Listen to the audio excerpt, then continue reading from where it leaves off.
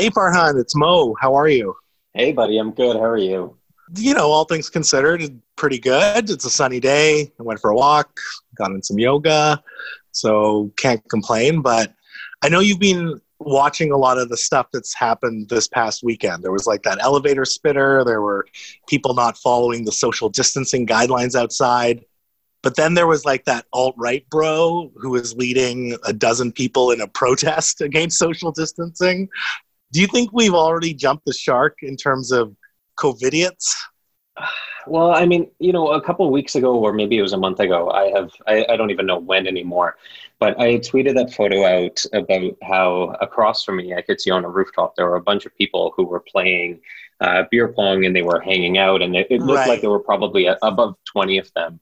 And that's when I started saying COVIDiots. And it's really frustrating now because I don't know if it's COVIDiots or if it's just, I want to say, uneducated people who are not listening to officials telling us what we need to do to save lives. And if you're not listening to that, at a certain point, we have to put you in that category. But how do we get through to these people and tell them that this is serious? This is something that we have to all not just pay attention to, but we have to follow these rules and orders that have put in place. And at a certain point, I don't know, I kind of throw my hands up saying, okay, where are we now in society?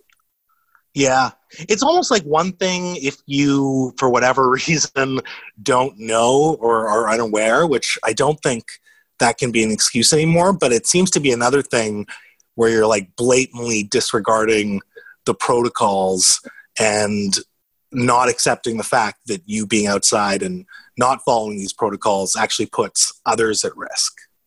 Yeah, and that's the thing that's probably the most frustrating part about everything is that it has nothing to do about us ourselves. For me as a young person, and for you as a young person, this probably isn't going to affect us directly. We might get Mm-hmm. it, but chances are we're going to be okay if we get it and we recover from it.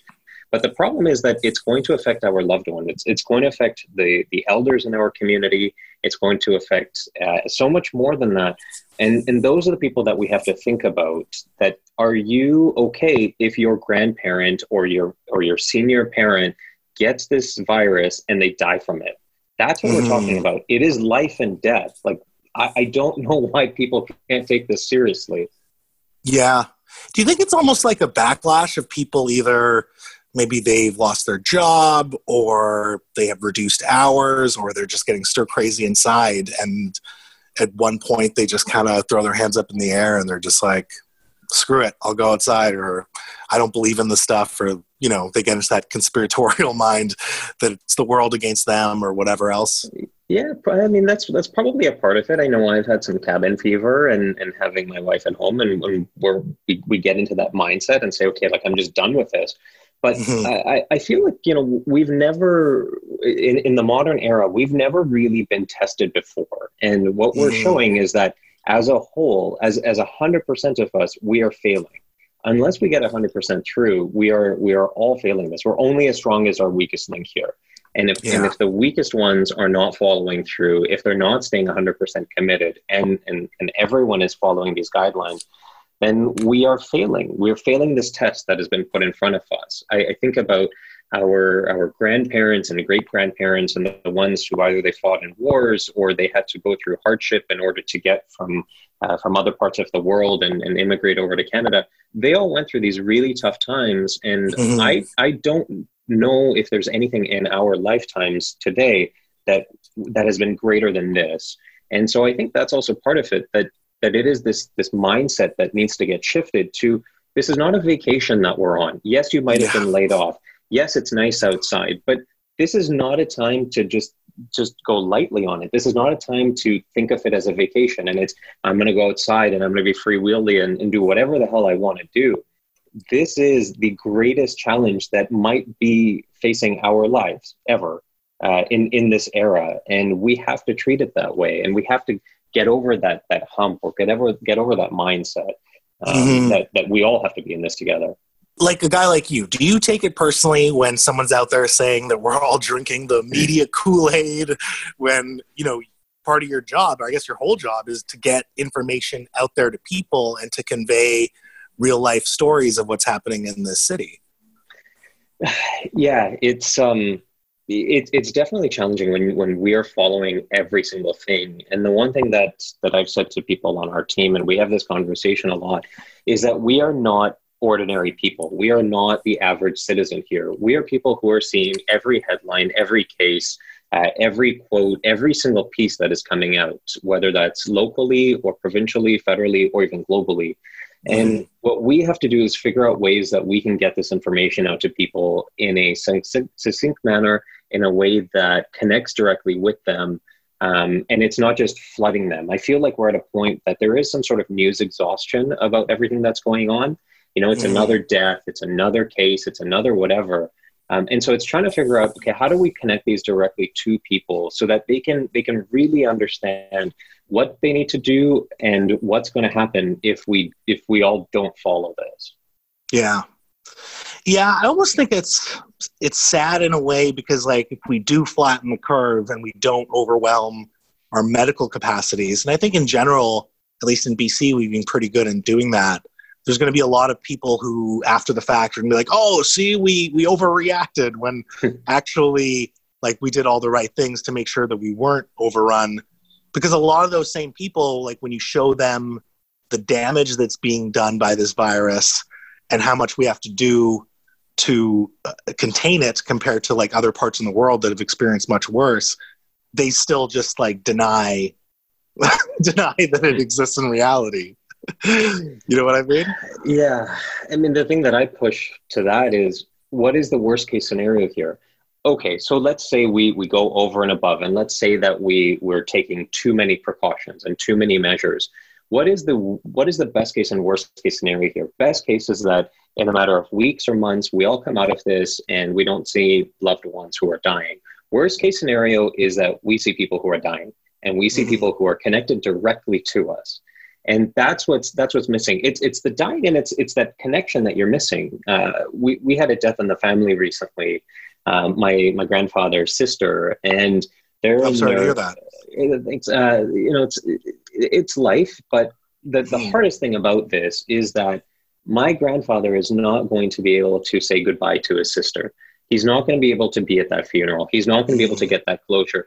I am not able to be with my grandfather right now. He is not able to be with the other family members that are alive. And so what we're forgetting is that there is this human connection that's missing, and that is directly because of this virus that's happening.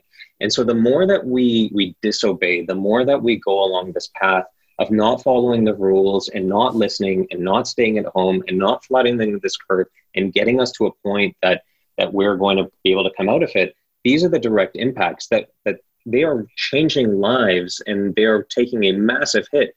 I don't know if he's going to be able to come out of this and mentally be okay.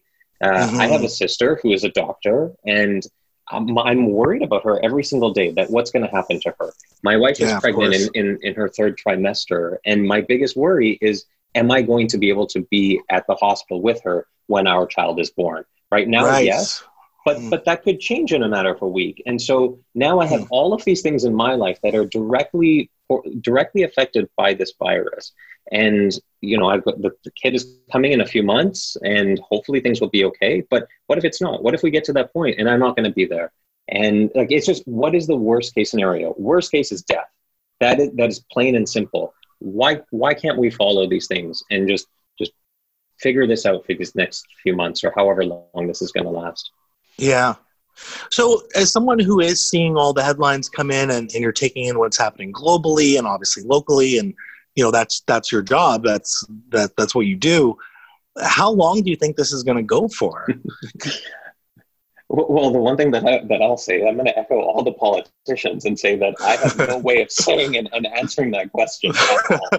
No, but just your personal vibe, or what you're seeing the experts say. Like, do you think that there's some sort of consensus on how long this will last? Yeah, I mean, there's going to be waves. The biggest thing that I'm afraid of is that in a matter of maybe weeks or a couple months or whenever that is, and this quote unquote first wave comes to an end, is that people are going to start taking this lightly, and then we're going to start to get some more people who are starting to get infected again, and we're going to see another wave. And so it just, you have to think about, again, like, what is that worst case scenario? How do we get it to that point that whether this is going to be 3 weeks, 3 months, or however long it's going to be, that we also have to adjust our lives to this and know that, again, this is not a vacation. This is real life right now. We are, as the Prime Minister said, this is like battle. This is like war. It's not war with others, but it's at war with this virus. And our job is one thing, and that one thing is to stay at home. That's the only way that we're going to get through this. Yeah. Well, it's an interesting time. It's certainly a frustrating and worrying time sometimes as well. When's your baby due, by the way? You said third trimester, right? Yeah, beginning of July. So I'm knocking on wood every day that things are going to be okay in July. Yeah. Well, I definitely wish your baby, your family, your wife, everyone else in your family, health and strength to get through this. I know it's challenging for all of us, but yeah, certainly having to be tied to the medical system where you're going to have to go to the hospital at some point is quite a anxiety-inducing thing to know. So, I wish you all the best, man. Thank you. How are you taking all of this? Where do you think we're going to be? I'm just calling in people that I know and that I'm friends with. I'm staying social through things like the House Party app or just keeping in touch with people. I'm in a place of privilege where, I have job security, so I really can't complain too much. But yeah, I mean, being a single guy in my condo, I can get stir crazy a little bit. But again, it's really not a big challenge compared to what other people are going through. So hanging in there, I guess. Yeah, that's good. That's good to hear. It's going to be interesting when all this is over, at whatever point it is, how life changes, both in the short term after and then long term. Like we're seeing right now that it is possible to work remotely for so many people. And so what does that mean for office spaces? We've, using things like House Party, you start connecting with people that you probably haven't talked to in months or years. And so what is that going to do for society, for social connections amongst one another? It's such an interesting time that we have this chaos that's happening, but at the same time, so much creativity, so many opportunities that I hope that there's going to be a positive that comes out of all of this. I hope so too. Yeah, I mean, it will be nice to have that positive that comes out of it, but then also return to normalcy. I love going through the Daily Hive top 10 things to do this weekend and catching a show or going to some sort of festival where and going outside. So, and with people. So I hope it's a mix of the two, but I guess time will tell. Time will tell. Yeah. Well, thanks so much for the call. I appreciate chatting with you and getting your insight, and we'll be in touch, man. Always, anytime. Just make sure you stay home and wash your hands. Absolutely. Take care of yourself. Ciao.